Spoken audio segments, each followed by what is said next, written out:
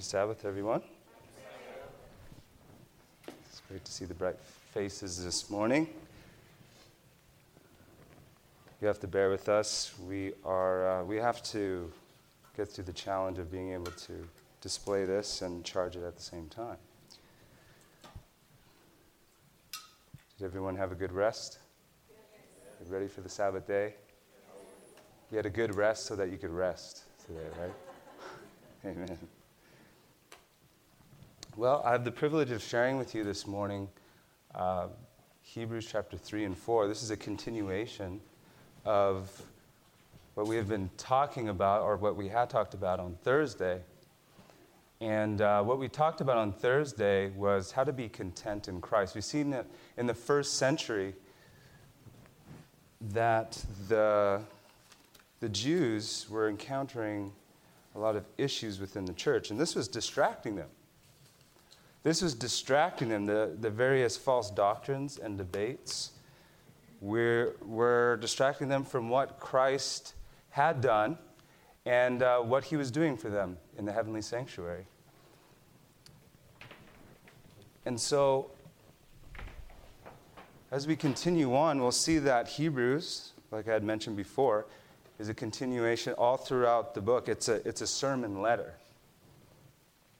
It's a very unique book. Has anyone studied through Hebrews here before? Yeah? Awesome.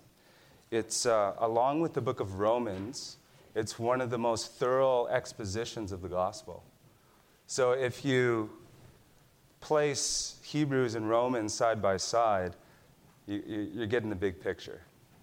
And although I'm not able to grasp the big picture, I think we have a powerful message because this is something that I've experienced and that I've gone through, and I hope that if you're going through the same thing, or you do in the future, that you'll be able to have confidence in Christ. And that's the title of the sermon this morning. Let's bow our heads before we get into the word this morning.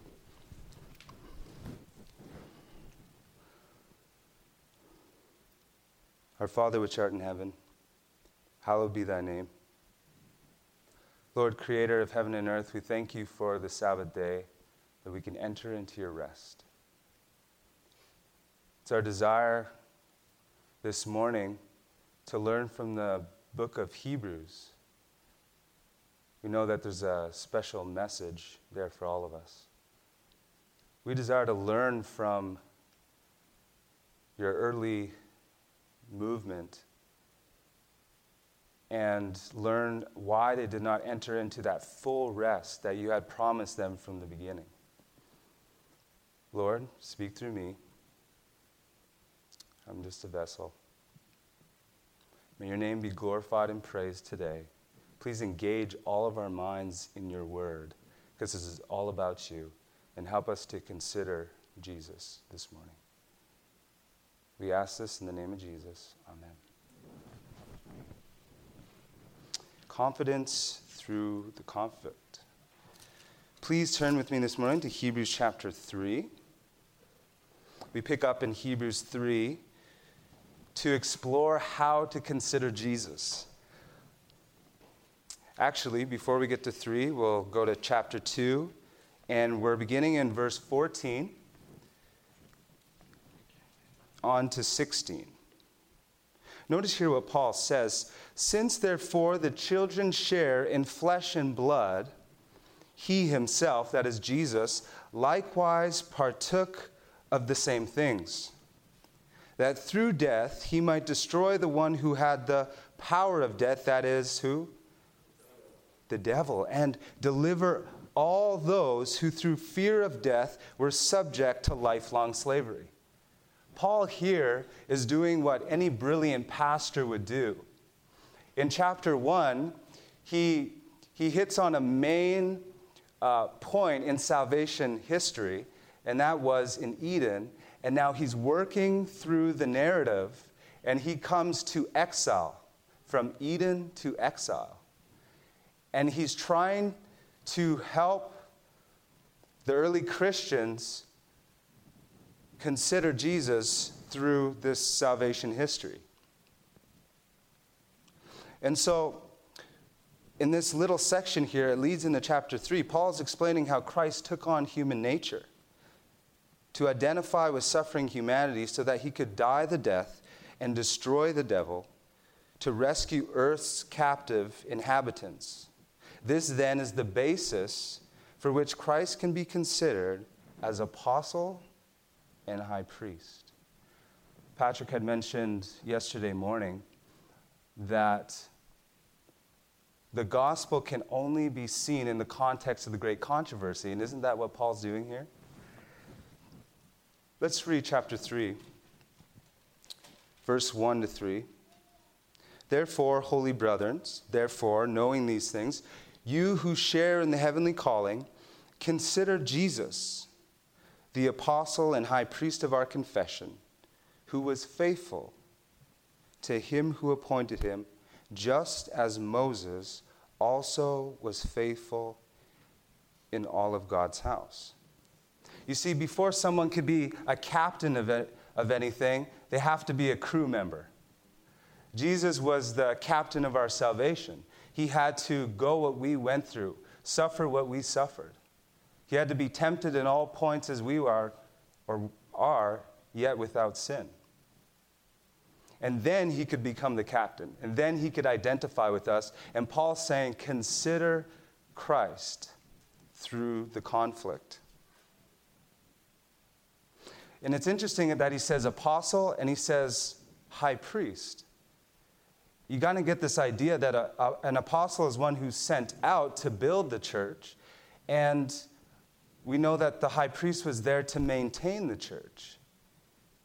So having laid the foundation then for the church, he says, consider Jesus, because he's building upon that foundation.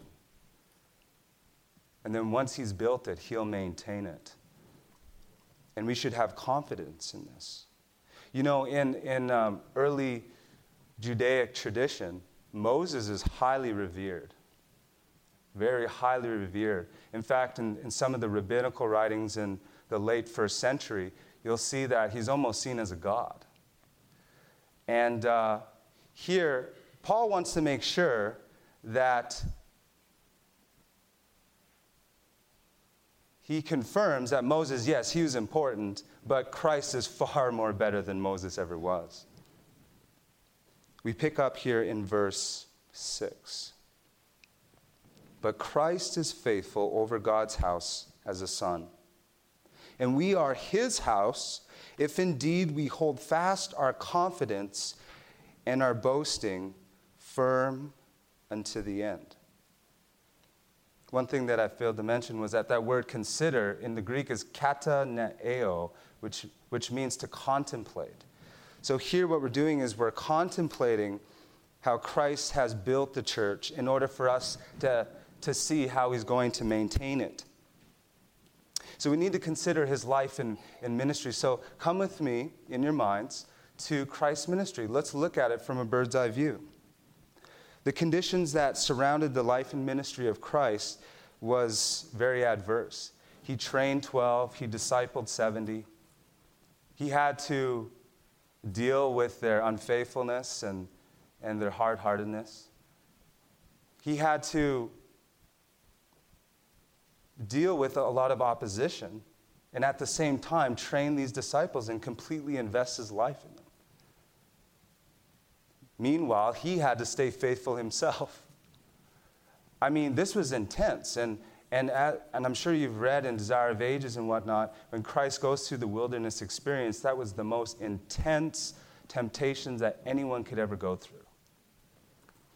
And I believe that it continued that way to Gethsemane and even to the cross. So consider him. He had to help the sick and the suffering. But yet, after all of that, he could say that the gates of hell would not prevail against his church. Yet, he could say, Father, I have done everything that you have sent me to do. Consider Jesus as apostle. Consider Jesus as apostle.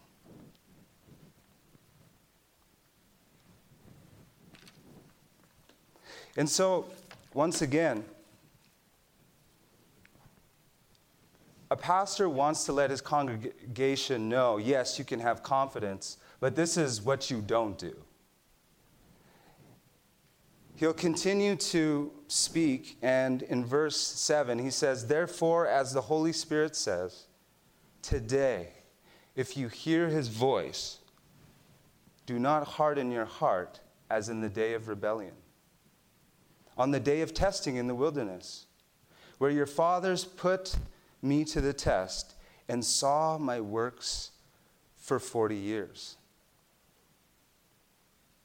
What was threatening Israel from maintaining their confidence and rejoicing in God's plans and purposes for them was their unbelief and their hard-heartedness. You know, it's interesting in Psalms 95. In Psalms 95, it adds something that Paul doesn't add here.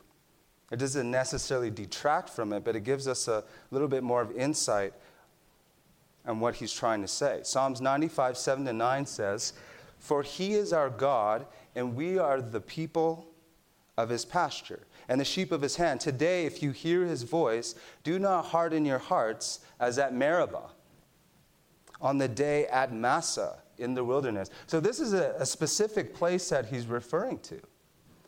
He's saying, don't do what they did at this specific place. But why this place? Why this place specifically? Well, it's interesting because at Meribah and at Massah, this was the first testing. This was the first place of testing for Israel. If you'll recall, Yahweh, the I Am, had just finished revealing himself to Israel in a bigger and better way than he ever had before. In a bigger and better way than he had with Abraham, Isaac, and Jacob.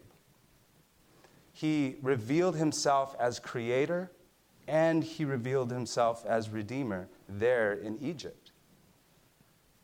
He performed miracles, and he miraculously helped them escape the hand of the Egyptians. I mean, could you imagine? Could you imagine seeing a sea split in front of your very own eyes? Wouldn't that be an amazing experience? Like, how could you forget that? How could you forget that? See, this was the single most powerful display of Yahweh's delivering power. And it was the birth of God's kingdom movement. God was trying to do a big thing with his people, bigger than he ever had before. And so he had to reveal himself in a bigger way in proportion to that. He was teaching them step by step. He was gradually revealing himself to them so that they could have confidence through the conflict. And so here in Exodus, right after the Red Sea deliverance, in Exodus 14, 30 and 31, this is a remarkable passage here because you can't find a passage in most of the Old Testament that will talk about Israel being really faithful. But here, out of all places, it says, "Thus the Lord saved Israel that day from the hand of the Egyptians, and Israel saw the Egyptians dead on the seashore. Israel saw the great power that the Lord used against the Egyptians. So the people feared the Lord, and they believed in the Lord and in his servant Moses." This was the highest peak of Israel's experience. And that was expressed through the Song of Moses. You can find that in Exodus 15.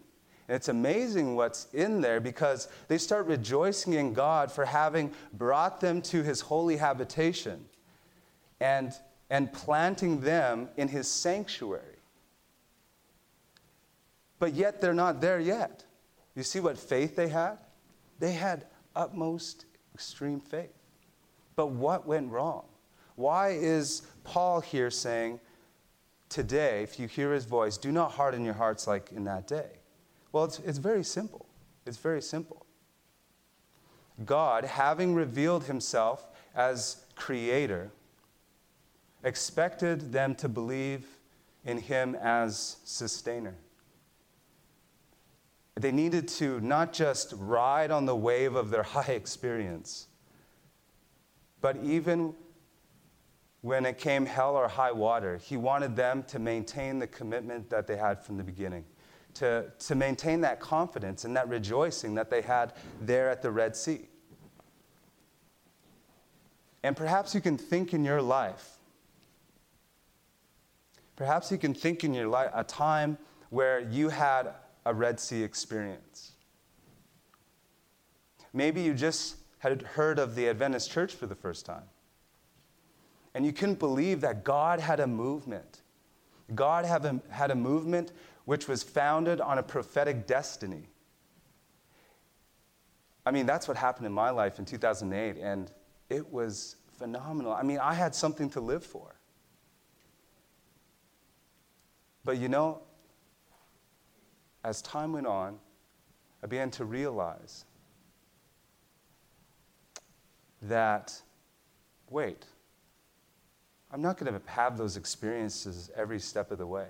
And that's obvious. But at the time, it's hard to see that because you're at such a high point in your experience, and all of a sudden, there's inconveniences. All of a sudden, you're going through some stuff that you never thought you'd go through. You know what Israel had done because they'd gone through that is they developed a complex of entitlement. A complex of entitlement. And this actually mirrored the same complex that Satan had in heaven when the great controversy began. Didn't you promise me that I had power? Didn't you make me to be in a high position? Didn't you do this for me in the past? And now why won't you reveal to me the secrets or the secrets of your counsels like Satan was disgruntled about? Perhaps you've gone through this, and maybe you're going through this now. And you're lacking confidence through the conflicts of everyday life. The Lord wants to assure us through His Word that we can consider Jesus and that He will bring us through.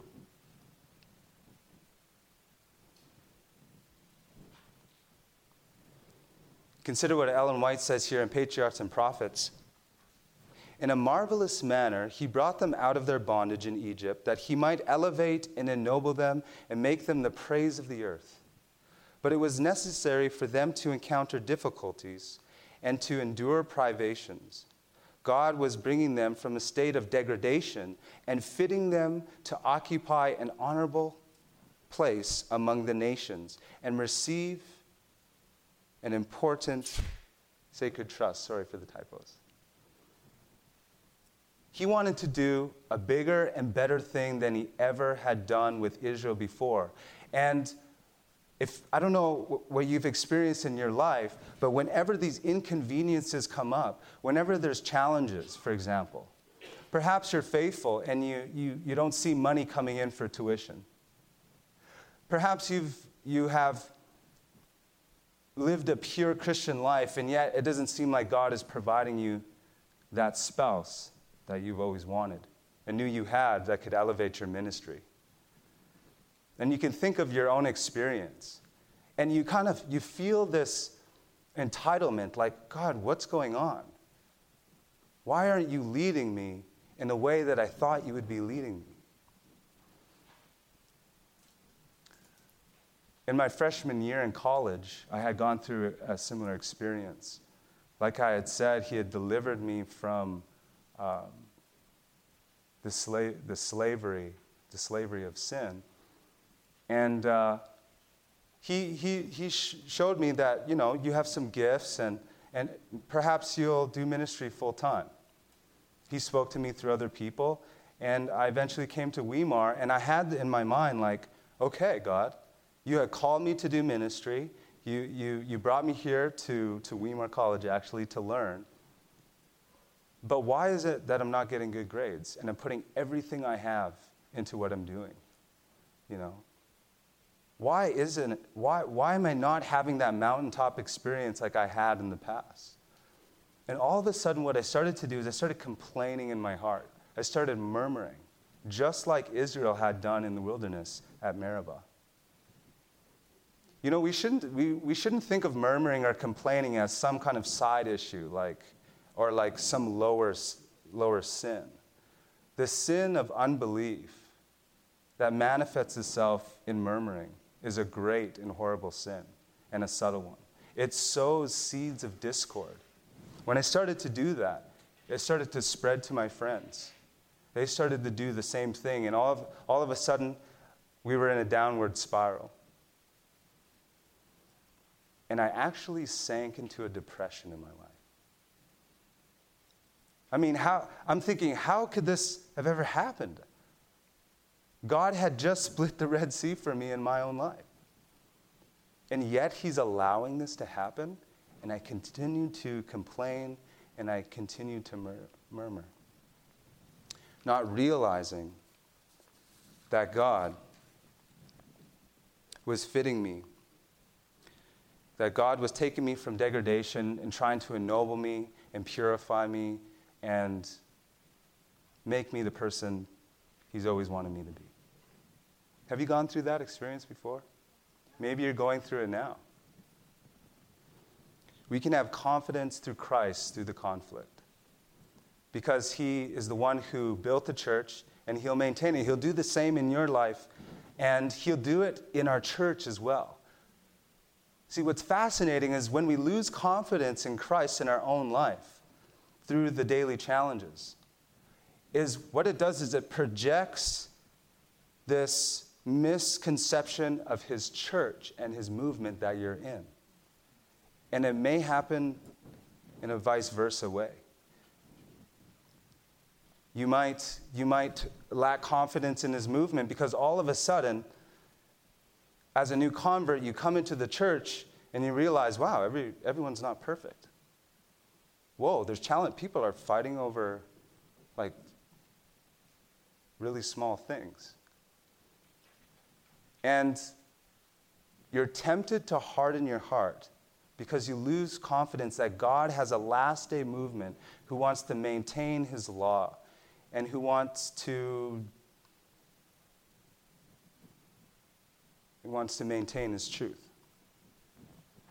The ranks are falling away from the remnant. I don't know if you have experienced that or you noticed that in our church. The ranks are falling from the remnant. Within the last year, I've had 2 friends who have completely jumped off board. Completely and totally. And when you ask them, they'll say, well, yeah, you know, it wasn't really the people, or it wasn't really the people, it wasn't the beliefs, I just wanted to do my own thing. And I'm thinking, yeah, right, that it doesn't work that way. It doesn't work that way. What happened is that a family member died. They didn't get the position in the job that they wanted. They felt this complex of entitlement, and they hardened their heart against God, and all of a sudden they started to fall away. This was the danger in the first century church, and it's the danger for us as God's last day movement as well. Let's continue on in Hebrews chapter 3, reading in verse 10 to 11.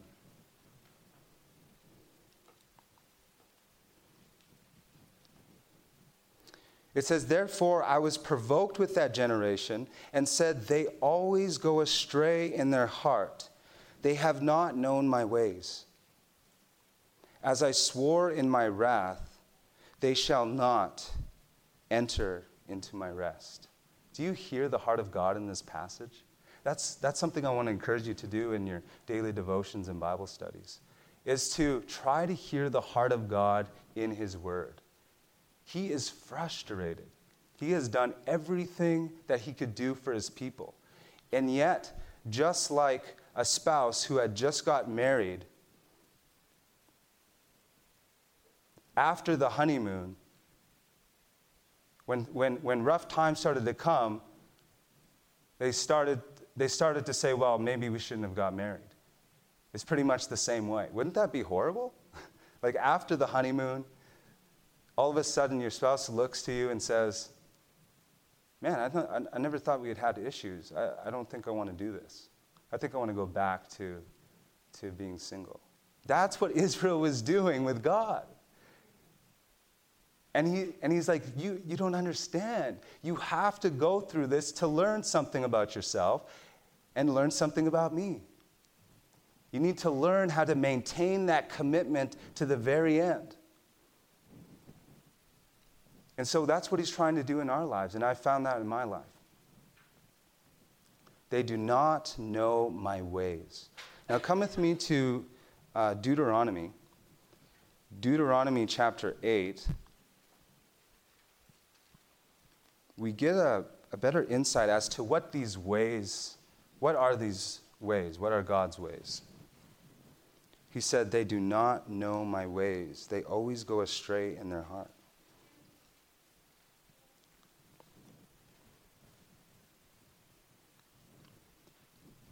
It says in Deuteronomy chapter 8, let's start in verse 2. It says, and you shall remember the whole way that the Lord your God has led these 40 years in the wilderness, that he might humble you, testing you to know what was in your heart, whether you would keep his commandments or not. And he humbled you and let you hunger and fed you with manna, which you did not know, nor did your fathers know, that he might make you know that man does not live by bread alone, but by every word that proceeds out of the mouth of God. Your clothing did not wear out on you, and your foot did not swell these 40 years. Know then in your heart that as a man disciplines his son, the Lord your God disciplines you. We need to realize that whenever a challenge comes up, whenever we go through a trial, whenever we're severely tested, that God is trying to seek to reveal himself to you in a way that he had never revealed before. When we face those trials, we can't just say, oh, maybe God is trying to teach me this, or maybe he's, perhaps he's. No, he is. If you're functioning with a great controversy worldview, as a good Adventist should, you'll know that every step along the way, he wants to reveal himself through you as Satan throws those wrenches on your path and on your journey. And as a practical tidbit, and what I found to be helpful in my life, is whenever I'm going through that, is to ask God, what are you trying to teach me about you, first of all, and what are you trying to teach me about myself? Ask those questions every single time, and have confidence in him through the conflicts. And he will show you. He will show you. And so in Deuteronomy chapter 8, this is a summary of the wilderness experience. And he's saying, I was trying to humble you. Maybe you feel like, man, this is not fair. Like, I'm going to church every weekend. I'm active in ministry. Why am I going through this? He's trying to humble you. You have no idea what's in your heart. You have no idea what's in your heart. And so he's trying to take us from degradation, and he's trying to, well, as Patrick would say, dehumanization to rehumanization. He wants us to be that praise in the earth, like he promised that we would be. But we got to go through some things before we get there. But the beautiful thing is that we can see God in a bigger and better way than we ever had before. And that the world itself will see him and his character truly for what it is because of our example, because of our witness. Consider Jesus, the apostle and high priest of our confession. Turn with me to Hebrews chapter 12.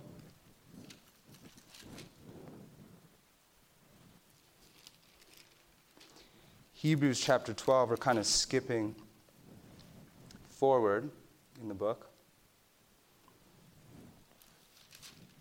But summarizing, Paul goes in depth.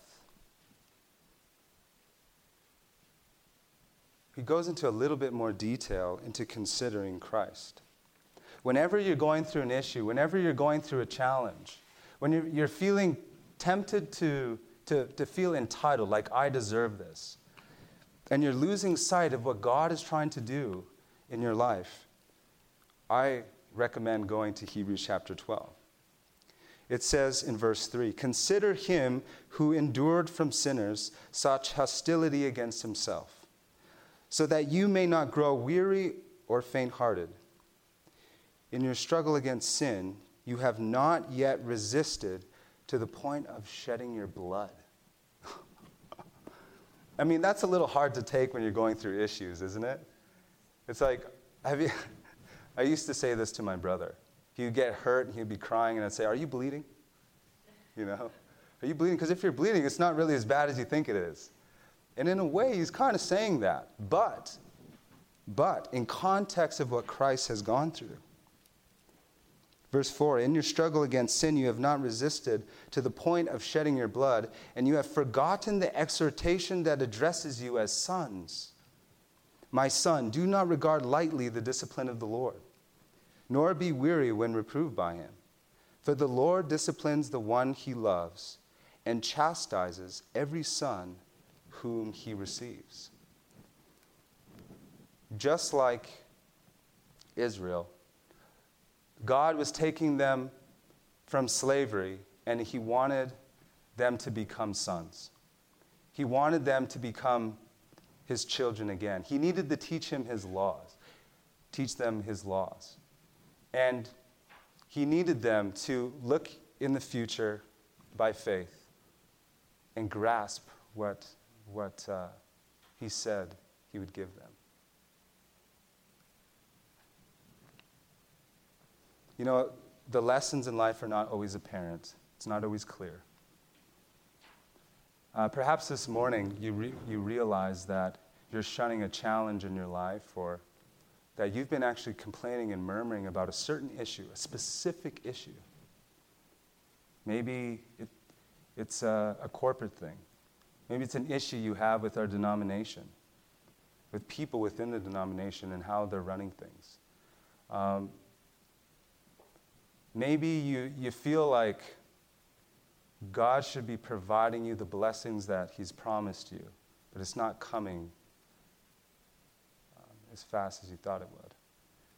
Maybe you're experiencing that this morning. If you are, I want to encourage you to have confidence through the conflict with Christ. Consider him, the one who built the church and the one who will maintain the church. All you have to do is ask. Ask and you shall receive, seek and you will find, knock and the door will be open to you. Let's bow our heads.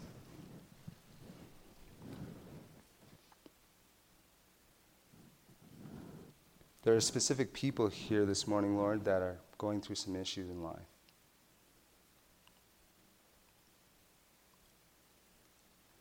You had once given them a powerful experience in their Christian walk. You delivered them from sin.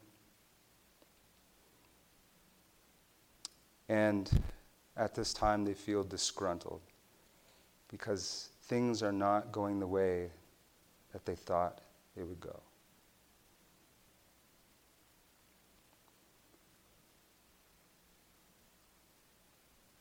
And Father in heaven, that specific person here is going through that. I pray that you would help them make the decision to not complain, to not murmur, but to consider how you've led them in the past. For them to consider that as an apostle, that you did everything that you could do to provide them salvation. And you continue to work on their behalf to secure it. And so, Lord, we want to thank you that you're our high priest in heaven, that you ever live to make intercession for us. And so through our challenges, through the conflicts of our journey, we ask that you can help lift our minds higher to you and grasp the atonement and grasp the love that you have for us on a daily basis. And we thank you, Lord, and we ask all these things in the name of Jesus Christ. Amen. This media was brought to you by Audioverse, a website dedicated to spreading God's Word through free sermon audio and much more. If you would like to know more about Audioverse, or if you would like to listen to more sermons, please visit www.audioverse.org.